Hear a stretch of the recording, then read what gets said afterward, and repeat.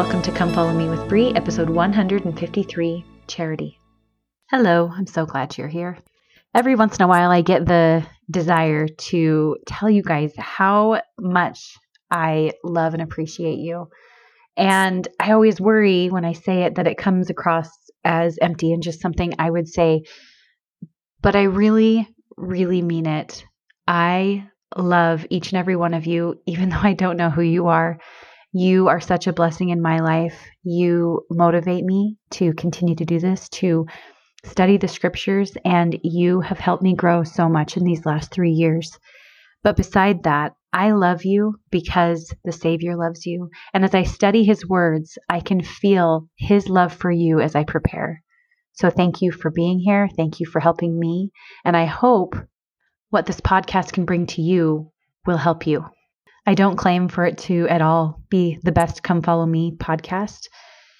In fact, I think there's lots of better ones, but it's a blessing and I'm so thankful for it and I'm thankful for you. Okay, let's get started. I have switched the topic of this like 10 times back and forth in my head because there is so much to study in this week's chapters. There are so many miracles and so many ways that we could dissect these miracles. And if you want kind of a recap, go to Callie Black, Come Follow Me Study. On Instagram is where I watch her anyway. She always gives awesome recaps because I am not going to do that. I'm going to focus on just a couple of different areas. This week, we have tons of miracles. We have the healing of the leper, the healing of the centurion's servant. We have Simon Peter's mother-in-law healed. We have the storm on the sea where Christ saves them from the storm and they have little faith and are worried that they're going to drown.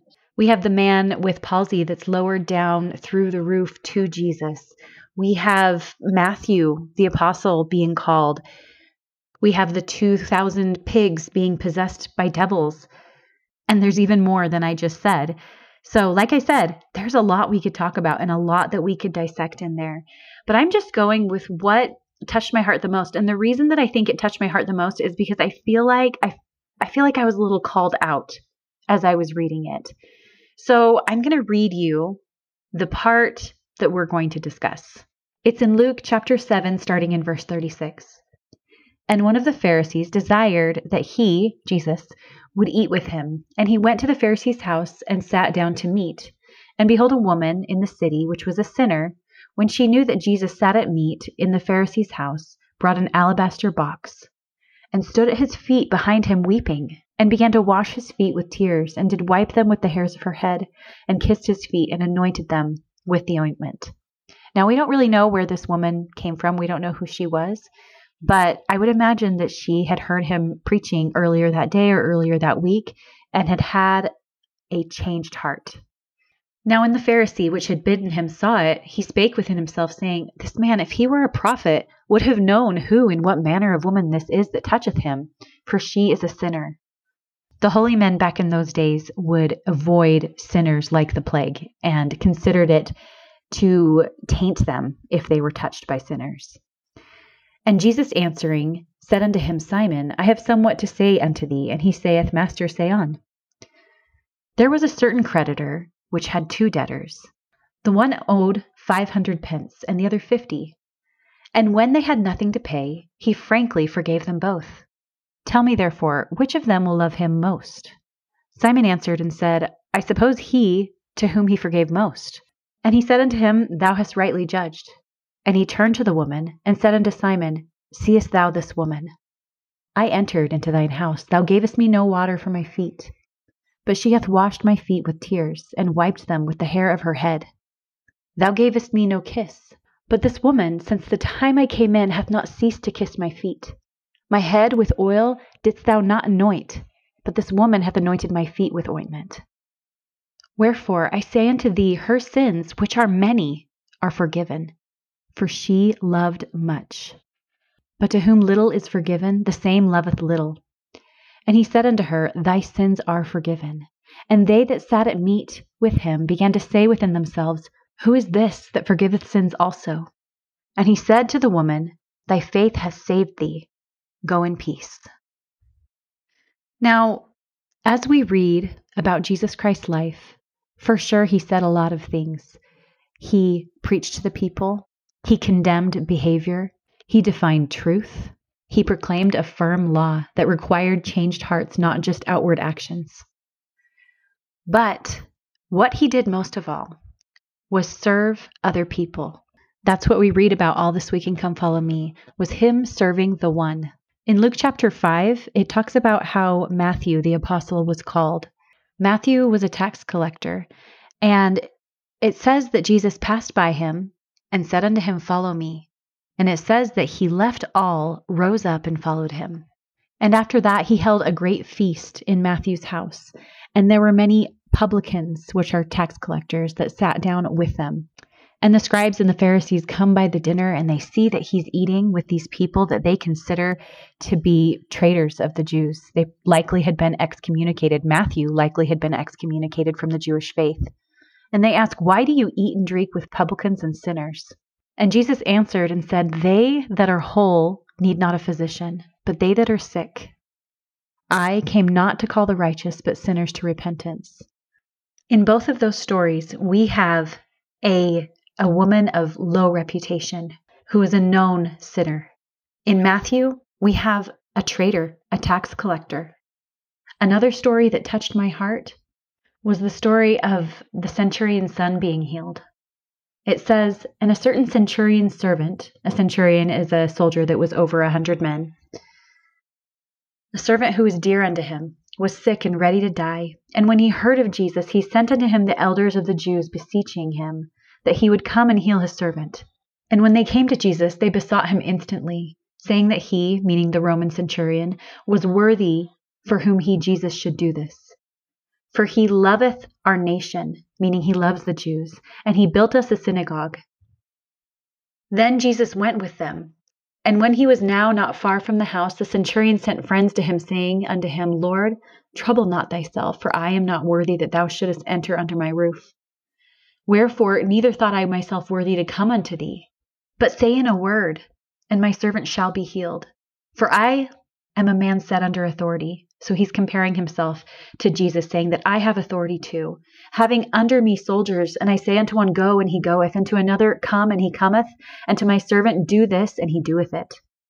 Basically, he's saying that I know what it's like to have authority. I don't have the same kind of authority that you do, but when I say for something to happen, it happens. And I know that that can happen with you in this way.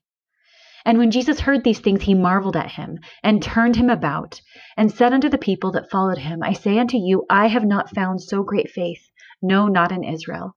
And they that were sent, returning to the house, found the servant whole that had been sick. Now, honestly, I could read through all of the stories of this week and draw the same point that I'm going to make now. Jesus spent his time ministering to the one. And often the examples that were given are to people who the Jews considered unworthy. They considered Roman soldiers beneath them, even though they were their oppressors. They considered tax collectors to be traitors and sinners. They considered this woman, whatever her sin is, to be unworthy of even being touched. And yet Jesus came for them. He ultimately came for all of them. But all of these examples we're being given is showing us that he came for those who were considered the lowest, the least important, the most undeserving. He came for them, and he served them. Now, the reason that I say that I feel called out is not because I think I am terribly judgmental. I know that I am sometimes, just like we all are. But I think my focus has been a little off. My focus has been not being ashamed of the gospel of Jesus Christ. We live in a world where things are backwards. Satan is making evil appear good and good appear evil. And that's the way the world is headed. And so my focus has been, I will speak truth. I will not live by lies. I will stand up for truth. I will not sugarcoat the gospel so that people will be more comfortable with it. A phrase that often comes to my mind is, you don't have to compromise convictions to be compassionate. However, I think my convictions All of those things are good. The gospel of Jesus Christ is good. The truth, as the Lord defines it, is never unloving. This Christmas, my sister gave me a sweatshirt. And just to give you a little bit of background, this is a sister that has decided to leave the church. And she doesn't have neutral feelings about the church. She has very strong feelings that very much contrast my own. We don't agree about the church or its doctrine. And occasionally that will come up and cause a little bit of tension, but I think we do a pretty good job. But even though most of the time it's peaceful and we're the best of friends, I know that the church is a source of strong emotions for her. She has strong opinions against it. Now back to the sweatshirt. This wasn't just any sweatshirt. This was a sweatshirt with a custom embroidery put on it. And it said, "Love is the reason." Now, the reason that's significant to me is because if you look at my podcast, that is the tagline for this podcast. It says that we focus on love as the reason for everything. Now, I don't know if that was my sister's intention, that she felt she wanted to remind me that this thing that I so strongly believe in, that I have such a commitment to, is all about love, is all supposed to be about love. But whether it was or it wasn't, it pricked my heart. And especially these last couple of weeks as we have been reading about Jesus Christ's life and what his focus was. His focus was the saving and healing of the one, even the lowest. Now, that doesn't mean that the doctrine he preached was not as important, because ultimately, the doctrine, the truth that Christ is teaching is what leads people to salvation through him. None of that saving and spiritual healing can happen without the doctrine. Because in order to be saved, there has to be a changed heart. And changed hearts happen through internalizing the doctrine of Jesus Christ. Not just internalizing, but internalizing and doing. Now, it's the doing that I'm focusing on in myself. If I, in all my sincerity, spend all of my time proclaiming truth, not being ashamed of the gospel of Jesus Christ, and yet lack the Spirit, lack the countenance of Jesus Christ, then everything I'm saying is empty. It says in 1 Corinthians chapter 13, "And though I have the gift of prophecy and understand all mysteries and all knowledge, and though I have all faith so that I could remove mountains and have not charity, I am nothing." Charity is the pure love of Christ. "And though I bestow all my goods to feed the poor, and though I give my body to be burned and have not charity, it profiteth me nothing. Charity suffereth long and is kind. Charity envieth not. Charity vaunteth not itself and is not puffed up, doth not behave itself unseemly, seeking not her own, is not easily provoked, thinketh no evil, rejoiceth not in iniquity, but rejoiceth in truth, beareth all things, believeth all things, hopeth all things, endureth all things. Charity never faileth." Charity is the pure love of Christ. That should be what comes first above everything else. I think that I have been caught up in what Paul is talking about here. I can talk and preach and speak truth, and yet it doesn't matter if I don't have love first. I still believe that you don't have to compromise convictions to be compassionate. I believe that. But compassion comes first. Love should come first. And love means leaving judgment up to the Lord. That doesn't mean that we need to pretend that sin is good, that choices people are making are okay with the Lord. That is not what it means. I was down in my daughter's room a couple of nights ago, and she's so cute. She's making up little quotes to put on her mirror in the bathroom. And one of her papers said, "There is no situation more important than making sure someone feels loved." We are a church full of imperfect people. As Christ would call us, they that are sick. We need him. But it's not just those who are active in the church that need him. And I know we all know that. But in our actions, do we really Are we really seeing people in their hurt, in their serious sin, and being willing to take them in with pure charity and love, and letting the Savior do what he does best, letting them be healed, meet them where they're at, and let him do his work? Can we see the woman who washed Christ's feet with her hair and her tears and anointed his feet? Can we see her and the people that she represents the way the Savior saw her? He knew, because she had much to be forgiven, that she would love him so much. He considered her honoring him all the more sacred.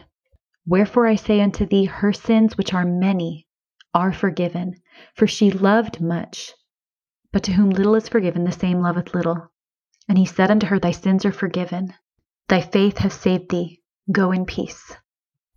Are we making room for all types of people in our congregations? I know that my heart gives room for all types of people. I don't care what your background is or what your current things you're struggling with are. I don't care. But are my actions showing that? I don't really know that they are. I'm not really going out of my way to really try to get out of my comfort zone and reach the people the way that Christ teaches us to. In these chapters, we read of a widow's son who was raised from the dead, her only son. Don't you think Christ knew as he walked toward Nain, a city in Galilee where she was at? Don't you think he knew that he was going there to do this? He walked 26 miles from where he was the day before. 26 miles. And he knew he would end up there. When Christ came to the woman at the well in Samaria, that wasn't the normal way they traveled. He chose to go through Samaria and reveal himself to the woman at the well. Christ went out of his way for the one, to speak with the one, to heal the one. Are we doing the same? I don't think I am. I think I'm willing to accept anybody who comes across my path. But I'm not seeking to go out of my comfort zone, to minister to those who I might not normally come into contact with. And you know what? As I say that, I'm thinking about the poor and the needy and people who have serious problems or are very different from me, to minister to them. But I think about people even in my ward that I don't normally talk to because maybe it feels like they're not quite in my circle. They're not the type of person that I feel naturally drawn to, or maybe I feel uncomfortable because they're different from me, or perhaps I can tell that they have a rougher life from me. And I think sometimes we shy away from that challenge, and it feels more comfortable to go to people that feel similar to us and feel just happy, and or at least, I don't know, feels happy. Maybe they're not happy, but you all know what I mean. Just the people you're comfortable going to. Are there people I'm avoiding in my ward because it feels hard? Anyway, I'm going to stop rambling. But all of this to say is love comes first. Always. It doesn't mean that nothing else matters, but love comes first. The rest of it, Jesus Christ has well in hand. We don't need to worry that he doesn't. All he needs is our faith and our willingness to feed his sheep. We're going to end with Paul. And though I have the gift of prophecy and understand all mysteries and all knowledge, and though I have all faith so that I could remove mountains and have not charity, I am nothing. And I say these things in the name of Jesus Christ. Amen.